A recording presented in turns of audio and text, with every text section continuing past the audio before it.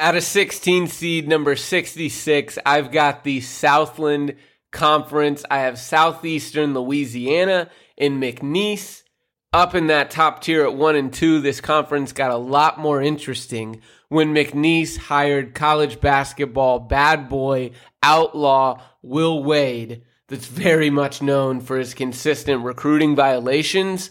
Maybe he can use some of that stuff in this NIL world to get McNeese as a prominent program in the Southland and maybe running this conference. I have them finishing runner-up, though, to Southeast Louisiana. After that, I think 3 to 9 is wide open. In New Orleans, Lamar, Northwestern State, A&M Corpus Christi, Nicholls, Incarnate Ward, and at number 9, Houston Christian, in that order. You look at who I just mentioned, 5 through 9. Northwestern State's having to replace everyone with their coach leaving.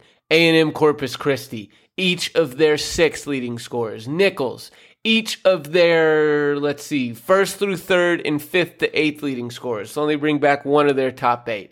Incarnate Ward lost their top 2 and 5th to 8th leading scorers. Only 6 of their top 8 returns. And Houston Christian lost their top 2 and 5 of their top 7. And then dead last, I have Texas A&M Commerce dropping down to 10th after they lost their 2 leading scorers, had a pretty good year in their transition from D2. We've seen a lot of teams in these bad conferences have success in their initial year transitioning from D2. They went 500 last season. Southeast Louisiana, who I've got winning this conference, they went 12-6, finished 3rd place in the Southland a year ago. They lost their leading scorer, but bring back their 2nd through 6th leading scorers. So a ton of their main contributors in their rotation are back.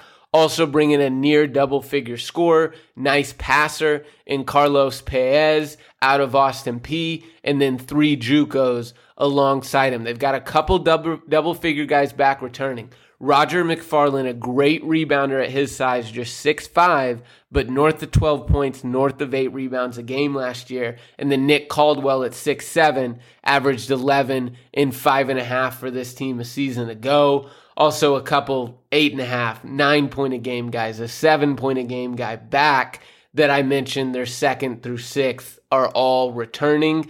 This, to me, on paper, with the continuity, the success that they had in the Southland last year, and adding a transfer to replace what they lost in Boogie Anderson, who was their leading scorer at 14 a night, I think Southeast Louisiana can win this Southland Conference tournament. But who's going to be right there neck and neck with them, with the addition of Will Wade, is McNeese. McNeese was bad last year, tied 8th in a 10-team conference, went 6-12, but it's what Coach Wade went out and did on the transfer market, and he also convinced quite a few of them to stay. They lost 4 of their top 8, but bring back their leading scorer in Christian Shoemate, who averaged nearly a double-double last season, 15 points, just under 10 boards a game. Trey English, their 3rd leading scorer, is back, averaged near 11 last year. Couple guys that they lost averaged about 12, 10, 7, but bringing back those 2 of your 3 leading scorers, along with a couple rotational guys, is big when you have a transition. Typically, you see a max exodus, but not when Will Wade comes in. He also adds some role guys from TCU, in Shadra Wells, CJ Felder, who struggled to see the floor at Florida, but has had success in the past at his previous schools. I think he was at Boston College before that. Mike Saunders Jr., tough time seeing the floor, only about 10 minutes a game last year at Utah, but the Southland, of course, much easier competition. And then they bring in some double-figure scorers. Antavian Collum averaged 13 and 5 at Cal State Bakersfield. DJ Richards, 10.5 and 5 last year at UTSA. You don't see these type of transfers, 3 Power 6 role guys, and a couple double-figure scorers in the Southland Conference. You simply do not, but things change when Will Wade takes over. Also brought in a couple JUCOs as well. This McNeese team very well could win this conference. I think a lot of people will predict them to, but I've got Southeastern Louisiana due to that continuity. Will Wade's going to have to be implementing his system and putting a lot of pieces together in year one, but he just might be able to do it. That next bunch, it's either bad teams that have a decent amount of continuity, like New Orleans, who goes 7-11 last year. I've got them at third, but they return each of their 4 leading scorers. And a lot of these small major conferences, particularly the ones that are typically 16 seeds, you have a ton of turnover, and they simply don't have much of it. Jordan Johnson averaged 18 points a game, and he's without a doubt going to be considered, a first-team all-conference player in this league. To bring him back is huge, along with Tyson Jackson inside, 11.5, 5 boards a game. They add a couple transfers. None of these guys, play or were major roles at their prior destinations, but a decent Mercer role player, guy that didn't see the floor much at Rice, and then a couple JUCOs as well. New Orleans with their continuity, maybe they can contend up at the top of this conference, but they weren't that great a year ago. Lamar went 5-13 last year, but brings back 3 of their top 4 leading scorers. Getting back Adam Hamilton inside, 6'9", senior center, averaged 11-6 in just 9 games last year, will be huge. Getting him back healthy, that's why I see this team making the jump from dead last in the conference a year ago all the way up to 4th. Also add BB Knight, a transfer out of Tulsa, and then a JUCO as well. I see this team with their continuity and hopefully getting a little bit more healthy this season, being much better than they were a year ago. Northwestern State, Corey Gibson left after 1 year. They bring in Rick Cabrera, former JUCO coach, and he hammered the JUCO transfer market to bring guys in. A ton of JUCOs coming into play. They do add a D1 transfer in Dwayne Posey, 7.5 points per game at Alabama State. Also, Justin Wilson averaged 6 and 4 last year at South Carolina State.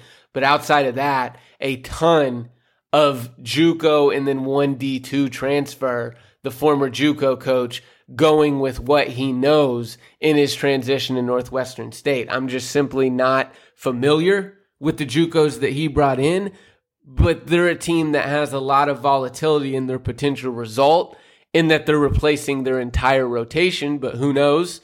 Maybe they can still be up near the top like they were just last season. Texas A&M Corpus Christi, they were the regular season champs of this conference a year ago. 14-4 is what they went in this league, but they lose each of their 6 leading scorers. And yeah, they brought in some role guys, but those role guys are going to have to step up and probably be stars at this next, their next destination for this team to be anything close to what they were a year ago. And like a lot of rest of the league, they went to the JUCO market to bring in quite a few guys as well. At number 7, Nicholls State, they're also replacing their coach. Austin Claunch saw how many Alabama assistants got head coaching jobs this year and decided, I'm tired of banging my head against the wall, not getting Nicholls to the NCAA tournament. I'm going to go be an assistant for Nate Oates and see where that can take me. So they will have a new coach. From that, they're losing 7 of their 8 leading scorers. Incarnate Ward losing a ton of production last year from a team that wasn't very good. 6-12 in this conference a year ago, and losing their 2 leading scorers and 5 of their top 7. Houston Christian lost their 2 leading scorers, 3 of their top 4 on a team that went 7-11 in this conference a year ago. But inside, bringing back Bonky Maring, averaged 13 points, 6 boards a game. He's going to have to lead this team with as many unproven guys that are on the roster from the guard position. Pierce Brazil, 8.5 point a game guy a year ago. Those 2 are the only 2 that averaged over 4 points a game last year in Division I college basketball. So I do not think Houston Christian is going to be contending for a Southland championship. Texas A&M Commerce, as I mentioned, good transitional year in their first year at D1, went 9-9, but they're losing their 2 leading scorers. I see a drop-off this year. Having them at 10 may be harsh. I mean, they bring back Jerome Brewer Jr., 8 points, 4 boards. Caleb Williams, 9 points, 3 boards, 3 assists a game. They do have, Tommy Lewis averaged 8. So why I put them at 10, I don't know. Perhaps that was a little harsh and they're right there in the mix with the rest of these teams in that 3 to 10 range. But the top 2 up at the top, Southeastern Louisiana with their continuity, McNeese with bringing in Will Wade and the transfers that he's added. You don't typically have the talent that McNeese has in the Southland Conference. I think it's going to be a 2-horse race in a cluster between 3 to 10.